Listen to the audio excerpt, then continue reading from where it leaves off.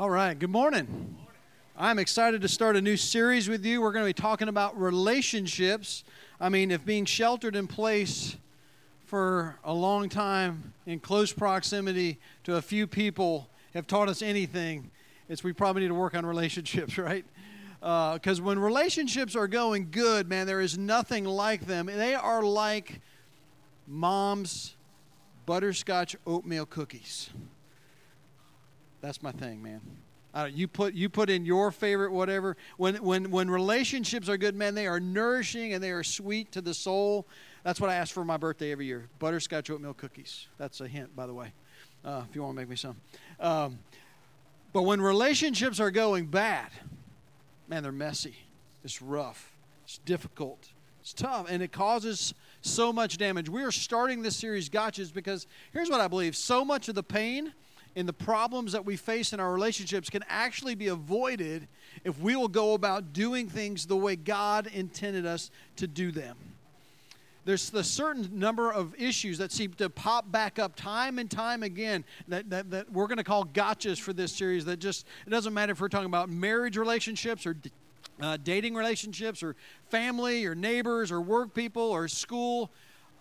That these same few issues keep popping up and are trying to ruin all the different relationships in our life. And so we're going to look at those together. You know, the one constant in every argument, every conflict, every problem in a relationship you've ever had, the one conflict, or the one constant is you. It's you. You were there. And you were part of the problem, right? So we're going to be looking at that. You know what the one thing is that you can't control when there's a problem in a relationship? It's the other person and their response to things. And so the ironic thing is simply this. We put so much, at least I do, so much energy and attention in the flaws and the problems of the other person when there's a conflict in one of my relationships, and too little time, so much less time dealing with what I brought, the brokenness that I've brought into that relationship and my part of the problem. If we continue to do that, focusing on their faults and not our faults, you know what we're doing? We're doomed to repeat the same problems over and over and over again. So in this series, what we want to do is just take an honest look at some of these things that are true of us, that are messing up relationships, so that we can go about fixing them God's way and doing them God's way to have healthy, powerful relationships in our life. So we're going to be spending most of our time in James chapter 4, but I'm going to take you first to a book called Song of Solomon. And it is a book written about relationships. It's literally a how-to in relationships. And so if you didn't realize that book is powerful in how we deal with one another. It's a love story about Solomon and his bride, and they're in love and they're on the mountaintops of bliss in their relationship. But it also shows them in the dark valleys of conflict and problems in their relationship. And I love that because it's so honest about how relationships really are. We don't get to stay up on the mountaintop. We always have to deal with the other stuff too. It's so honest. And here's what the scripture says there. Starting in chapter 2, it says, "Catch for us the foxes, the little foxes that ruin the vineyards, our vineyard that is in bloom." What they're talking about here is a metaphor, and the vineyard is their relationship. And they're saying, listen, when it is healthy, it is blooming, it is beautiful, it is nourishing, it is life-giving, and our relationship is supposed to look like that. And yet, there's these little foxes that come in, are trying to devour, these little problems that keep popping up, are trying to eat up the goodness in our relationship and leave us empty. They called them foxes, these little problems that we have. They rob us of the joy, the intimacy, and the contentment we can have in our relationship. And when problems like this, these little foxes pop up into your relationship and mine, we have some choices on what we can do with them. We can ignore them. We can pretend like the foxes don't exist. We can act like everything's hunky-dory when the reality is our relationship's getting eaten up. We can just deny that we have any problem or part of it and justify our own behavior.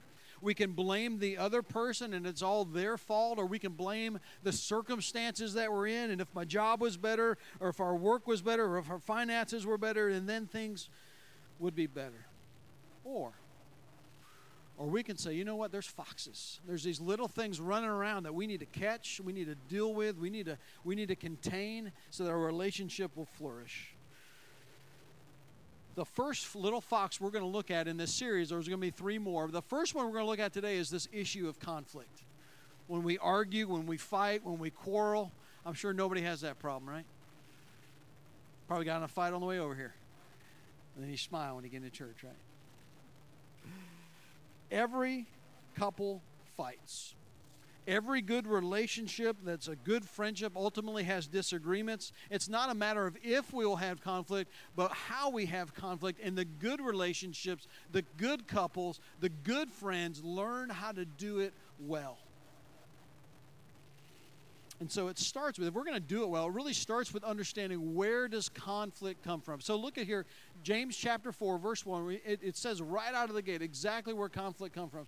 What causes fights and quarrels among you? That's what we're asking, right? Where is this coming from? Where does it come from? Don't they come from your desires that battle within you? He's saying, listen, you can look out here, you can say this is the problem, but ultimately the reason we have conflict in our relationship is us. We don't have to look any further than inside of ourselves. And God's going right to the cause, right out of the gate here. He's saying, let's not mess with the symptoms. You know, when you're sick, most of the time we deal with symptoms, don't we? We deal with symptoms. If you're stopped up and you can't breathe and you're talking like this, you go to the store, you get a decongestant, so everything starts flowing. When you got a cough and it's keeping you up and it's keeping someone else up, they tell you, go get a cough suppressant so you can get some sleep and I can get some sleep. If you got a fever, you get some ibuprofen and you deal with a fever. But all of those aren't the cause or the symptoms. God says, let's go right to the source and deal with why we have conflict, and it's in us. And it's the same source whether we're talking about fights or quarrels, and there's a difference there. Fights in this context has to do with very open, divisive kind of things. Think Hatfields and McCoys. You know, I could just draw a line down the middle. We'd have the Hatfields and McCoy show here. That's a fight.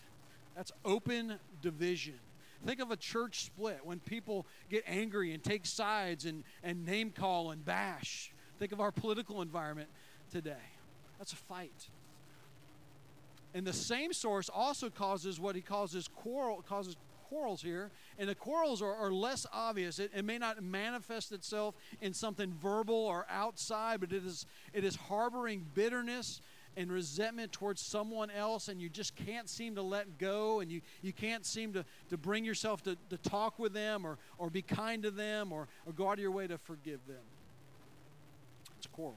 It's the same source for both of those. And the source is this desires within us, within you, within me. That's the source of every single conflict you've ever had is the desires within you, or to be fair, the desires within the person you're fighting with, right? And let's just say we're average people. If you're the average person and I'm the average person, that means half of the arguments and the conflicts that you've ever been in have been your fault. About half. All right? You might think a little higher of yourself or a little lower yourself, but about half were your fault. See, there's something inside of us that battles the plan of God to have healthy, life-giving relationships. There's something within us that keeps trying to sabotage our relationships and causing us to have conflict with one another.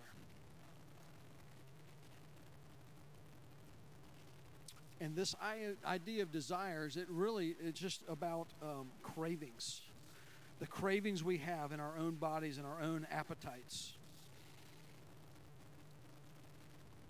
And look what Paul says. I want you to just see very quickly in Romans chapter 7. This is how he describes this battle within him. He says this, I do not understand what I do. Anybody else felt that way? I don't get myself. I don't know why I do what I do. For what I want to do, I do not do. But what I hate, I do. For I know that good itself does not dwell in me. That is, in my sinful natures. He's saying, listen, this isn't just Paul's problem. This is an us problem. This is an everybody problem. That every single believer in Christ, if you're a follower of his, you have this same internal struggle and battle happening within you. that as a believer of Christ, you have been indwelled. That means you've been given the presence of the Spirit of the living God, who is always good and always holy and always right. And at the same time, you have this alien army camped around your heart called the sinful nature. And it is always trying to overthrow the rule of God in your life, always trying to overthrow the rule of His love and mercy in your relationships, and causing you to do things you don't really want to do. In fact, it'll cause you to think of yourself first, to say things you really don't want to say, and to do things that you ultimately regret. Listen very clearly. Your own sin nature and my own sin nature is the single greatest threat to every single one of our relationships. It isn't out there, and it isn't in them. It's right here. This is the single greatest threat to every one of our relationships. In fact, let me just say it this way. Your conflict with others, whoever you're conflicting with, whatever the issue and the argument has been, your conflict with others ultimately comes from the conflict within you. That's the source. That's the reason. Other things may be symptoms, but this is the ultimate cause of why we keep having conflict with other people. It is the desires that battle within my heart and your heart and their heart. That's why. That's why. And so he's going to go on in this passage in just a second and show us exactly what it looks like when we have a heart that is just not right, when our heart or their heart is just not right, and we're being influenced more by this alien army than we are the Spirit of the living God, then it'll ultimately ruin our relationships in several different ways. And so let's take a look at them, starting in verse 2. It says, you desire, but you do not have, so you kill. You covet, but you cannot get what you want, so you quarrel and fight. You do not have because you do not ask God. When you ask, you do not receive because you ask with wrong motives, that you may spend what you get on your own pleasures. See, this encamped army of a sinful nature manifests itself in some 4 very specific ways that are true of you and are true of me, and if we're not careful, can rule and dominate our hearts and our lives and ruin our relationship, causing conflict with people around us. And the first one I want to point to is this idea of desires. He said it in verse 1. He says it in verse 2. There's these desires in us that do battle against us. In other places in the Bible, it's translated the word lust. It's the idea of of fleshly cravings, the things that our body says it needs to have. Now, these can be very subtle. It can be things like being hangry. It can mean being cranky when you get tired. It can mean not trusting God, so you stress eat or you bring stress home from work. Let me ask you something. How many of the conflicts you've been in have been because you were tired, hungry, or stressed out? Isn't that like most of them? Doesn't that just catch a big bunch of them when we give into these fleshly desires and allow those things to dominate our mood and dominate how we act towards other people? It's these desires. And instead of those desires, we can choose, though, to obey the will of God and follow His plan. Some of those desires are a little more overt. They can be things like sexual temptation, giving into that, or substance abuse. Can even mean being greedy at other people's expense. And those are premeditated, those are dangerous, and ultimately destructive. But whether we're talking about being hangry or something far worse, listen. Those desires that rage in us account for so much of the heartache and problems that we face in our relationships. God says, listen, you have those desires, but I can give you self-control. You and I don't have to give in to the desires. When our body says it's time to eat, we can say, listen, I don't have to eat. When your body says you need to be mad and angry because you haven't had enough sleep, you can choose to say, no, I'm going to have a different attitude even though I'm tired. And God says, listen, my solution for you when the desires are raging within you is self-control. Self-control. Second problem in our own hearts is this idea of being covetous. He says, listen, you covet, but you don't get what you want. Letting material possessions getting in the way of our relationships. I see this all the time.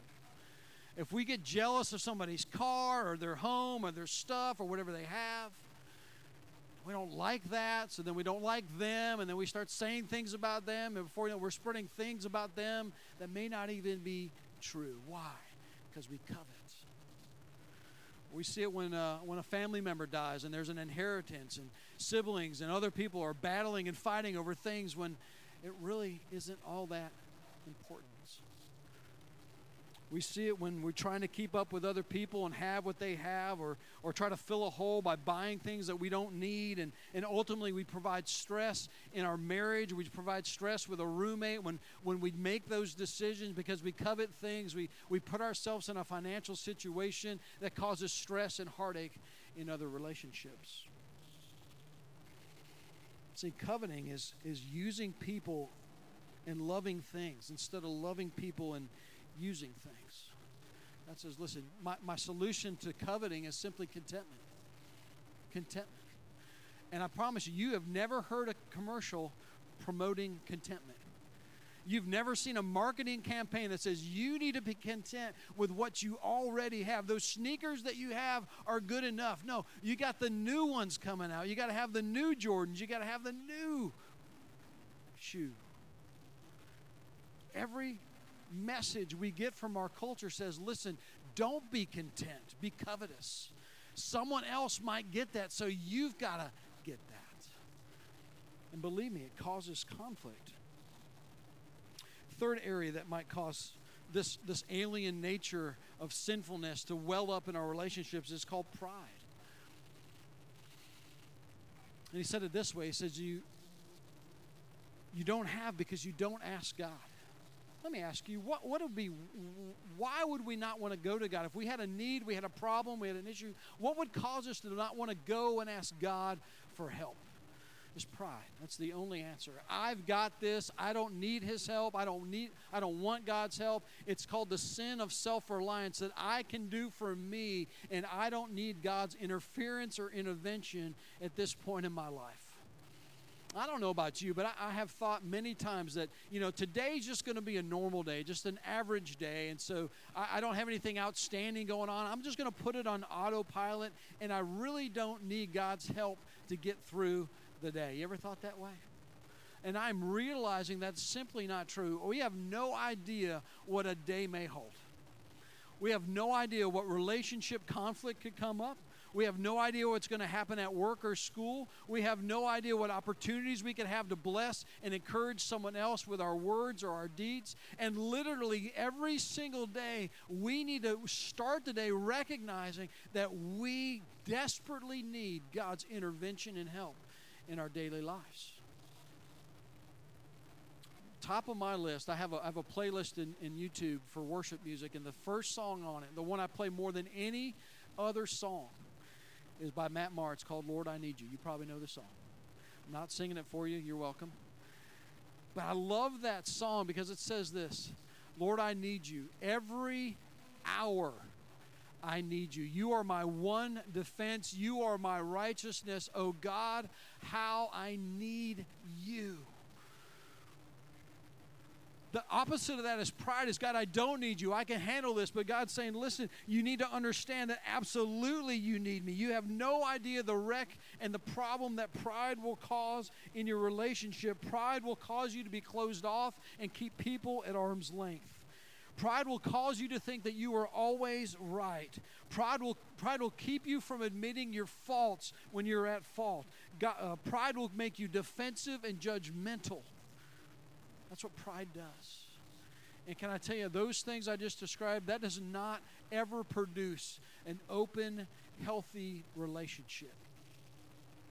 It only destroys what God intends to build.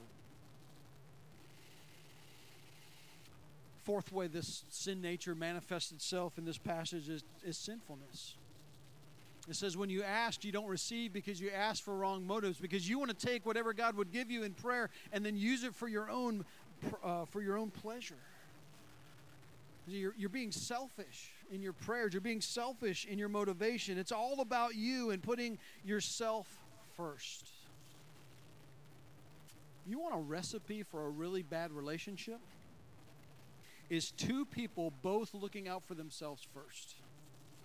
That is a recipe for a terrible relationship every single time. And if you want a recipe for a great relationship, it's this. It's two people willingly and gladly deferring themselves for the good of the other. That's a great relationship. That always works because there's give and take. There's listening. There's compromise. There's blessing. There's serving one another. Selfishness gets in the way of that.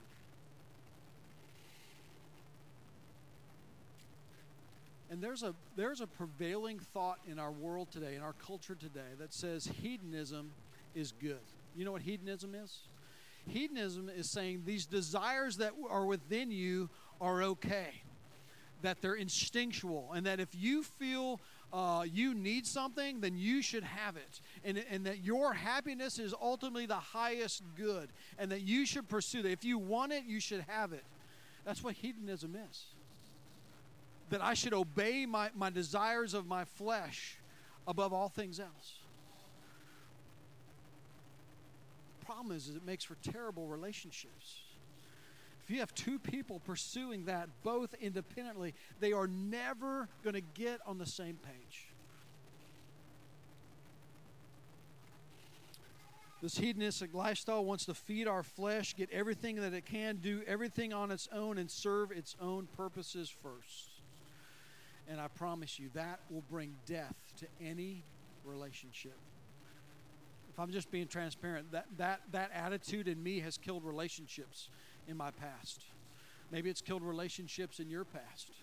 Maybe it's killing one right now, and you recognize that, man, I'm putting my happiness and my wants and my desires and these impulses I have above the good of the relationship and ahead of the good of the family, ahead of good of you fill in the blank.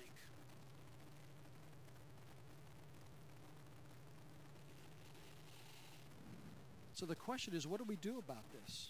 I mean, we've identified that one of the key gotchas in our life is this idea of conflict, and that these desires battle within us. And we've identified what they look like, things like selfishness and pride and coveting and desires.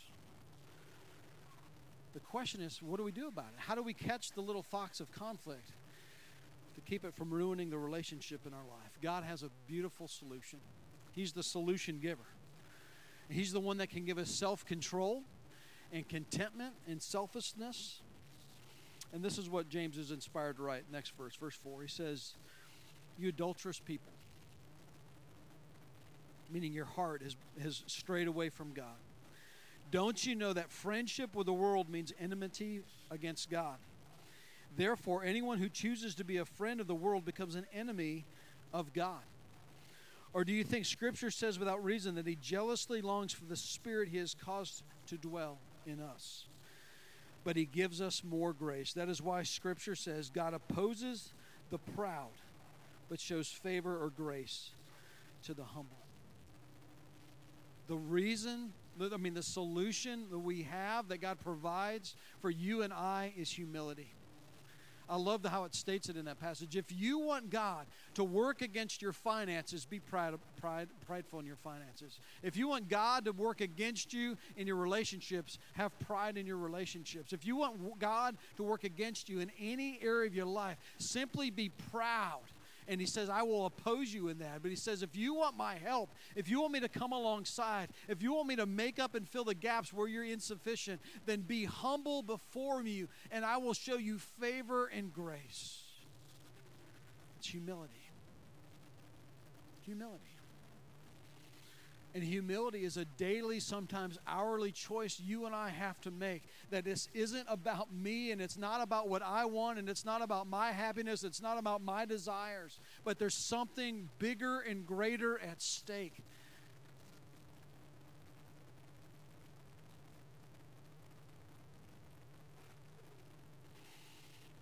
We can choose to follow God and His Spirit that resides within us, or we can choose to follow the sinful nature that is also in there as well.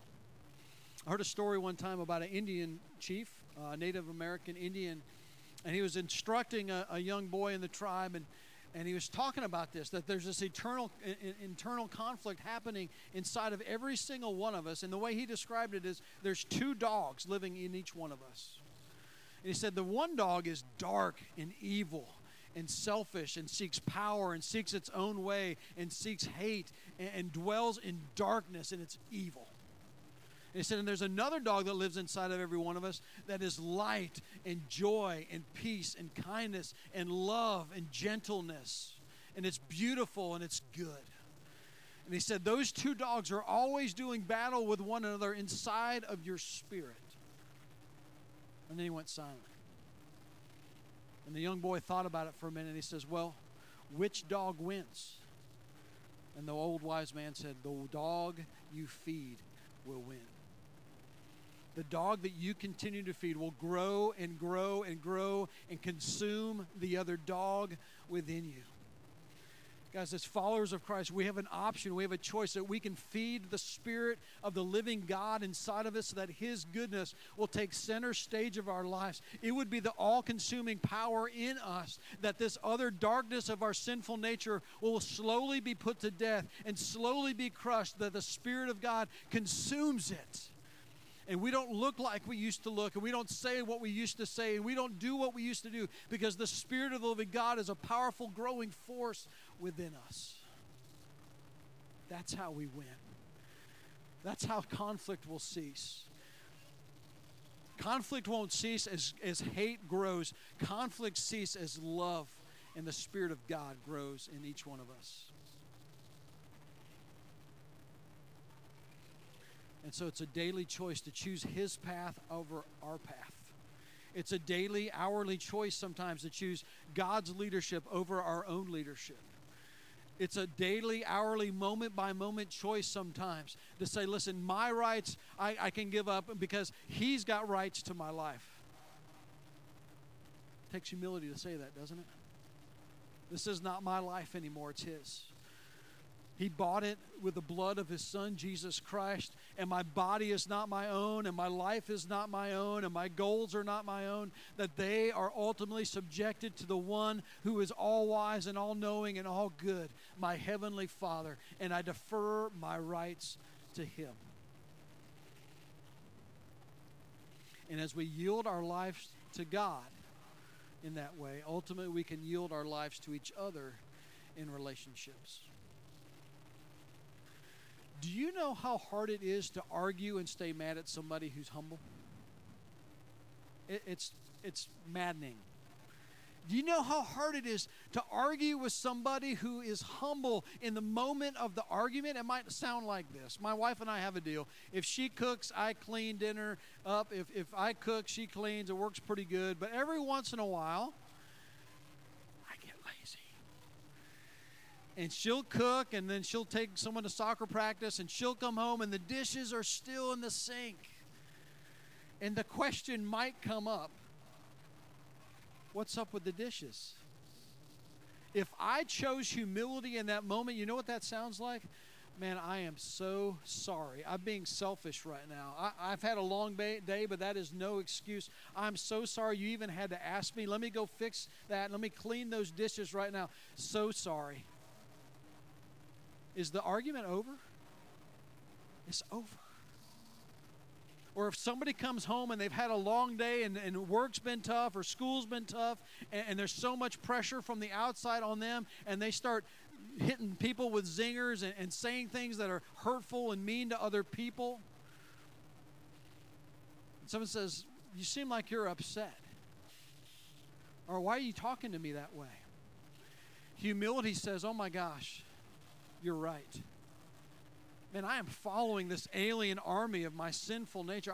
I'm letting the pressure of these other things. I'm taking something out on you that has nothing to do with you. And listen, I just want you to know, I'm sorry for speaking to you that way. Will you forgive me? It's kind of hard to argue with, isn't it? Seems like that's kind of over.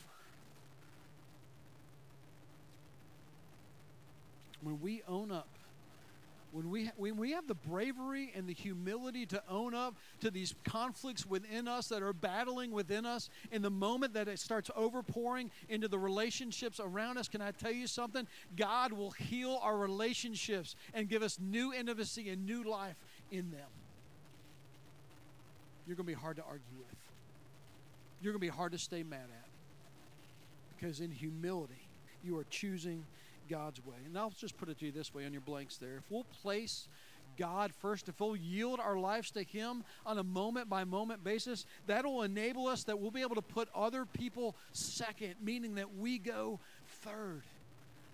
We can't do this apart from the power of the living God inside of us. When we yield our lives to Him, we realize life isn't about me, and maybe it's about something bigger than me, and I can give my life away to other people because they're made in the image of God, and I'm put in their life to love them like my God loves me.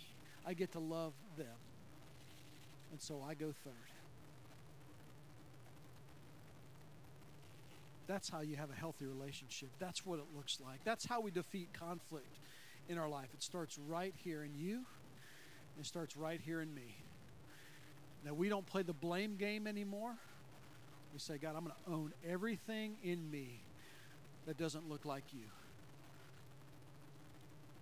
I'm going to close with an illustration. And you can make a triangle with your fingers. You've probably seen this before. If God's at the top of the triangle, Joaquin, I'm going to need you in a second. If He's at the top and you and the person you're in relationship with are in the bottom two corners, as you get closer to God and they get closer to God, guess what? You get closer to each other, don't you? That's good, right? Now put it up to your eye. I knew you're a bunch of Illuminati. Look at you. Okay. I couldn't help myself. All right. I actually like this better. So you know what a Venn diagram is? This is Joaquin, by the way. This hoop's going to represent God. I stole these out of the youth room.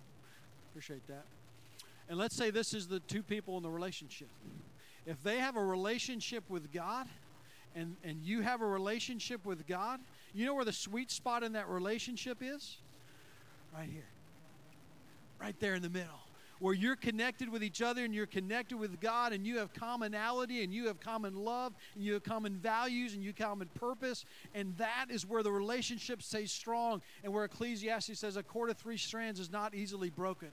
And you know what? As you grow closer in God and you yield more of your life to God and you give Him more of yourself and you're more obedient, you're more humble, guess what? Not only does God become more of a force in your life, He becomes a greater presence. Where? In the relationships in your life. You know when it gets good? And you can't control this, but when the other person does the same thing, look how beautiful that relationship becomes. That so much of who you are is grounded in the love and mercy and forgiveness and grace of God. And this is what God's plan is for every single one of our relationships, is that we would love people like God has loved us. Give Him praise for that. Thank you, buddy.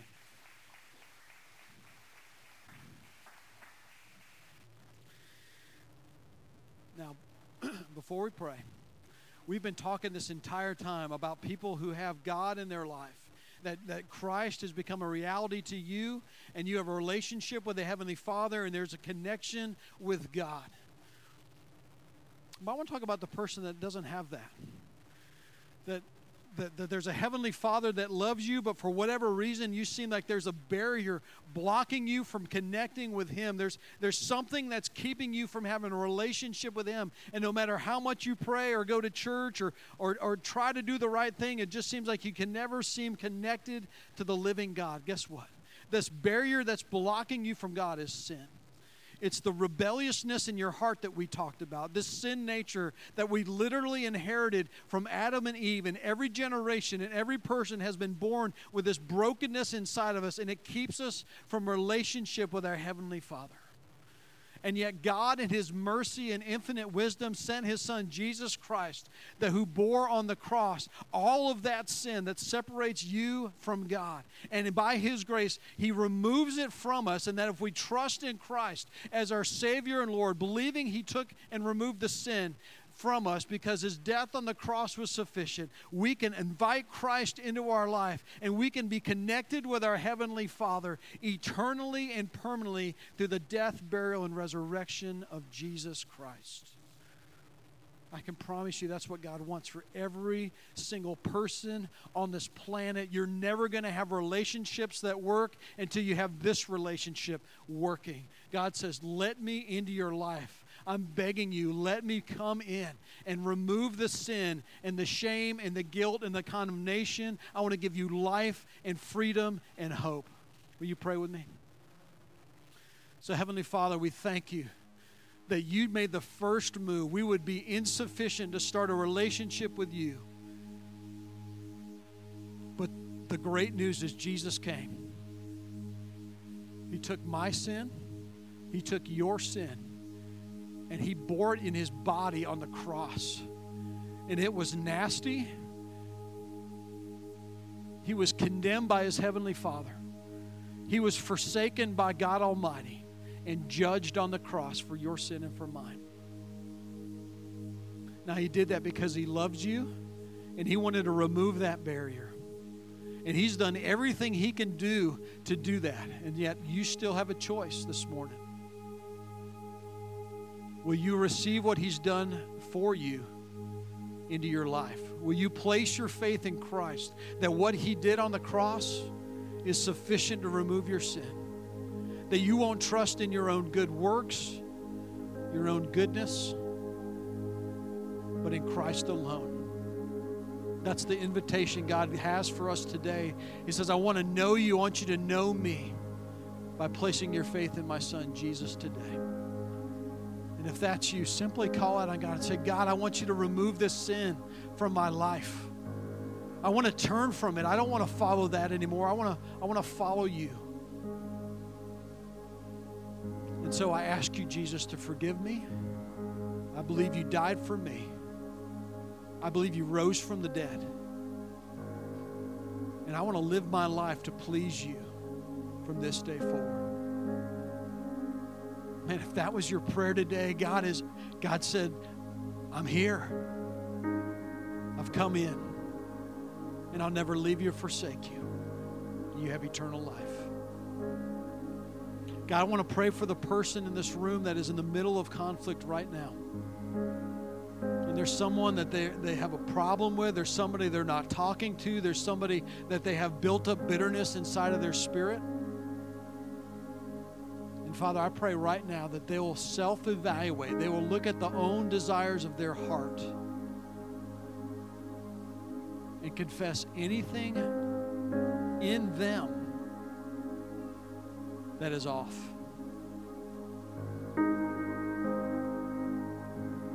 Just tell God, I was wrong when I said this. I was wrong when I did that. My attitude's been wrong, whatever it is. Secondly, once you do that, I want you to ask for God's help. His grace is sufficient. And say, God, would you give me the power to forgive the person for how they've offended me? I want to forgive them. I'm going to leave that, whether they ever acknowledge they were wrong, whether they ever say that they're sorry, that just between me and you, God, I can let go of this offense and offer forgiveness to them and set my own heart free from the bitterness that is in it.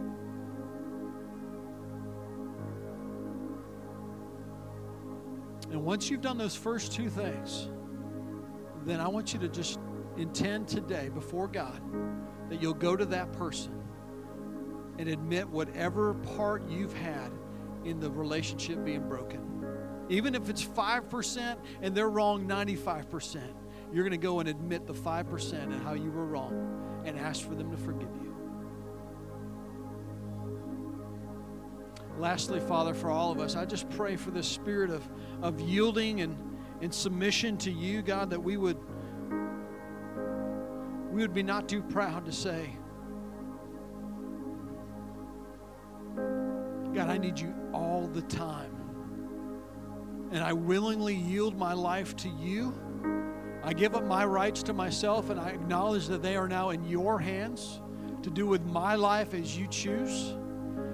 And God, as I do that, I'm going to place other people as more important and ahead of me. And I willingly take third place, God, that you might restore life and peace and contentment in the relationships of my life. And God, we ask these things in Jesus' name.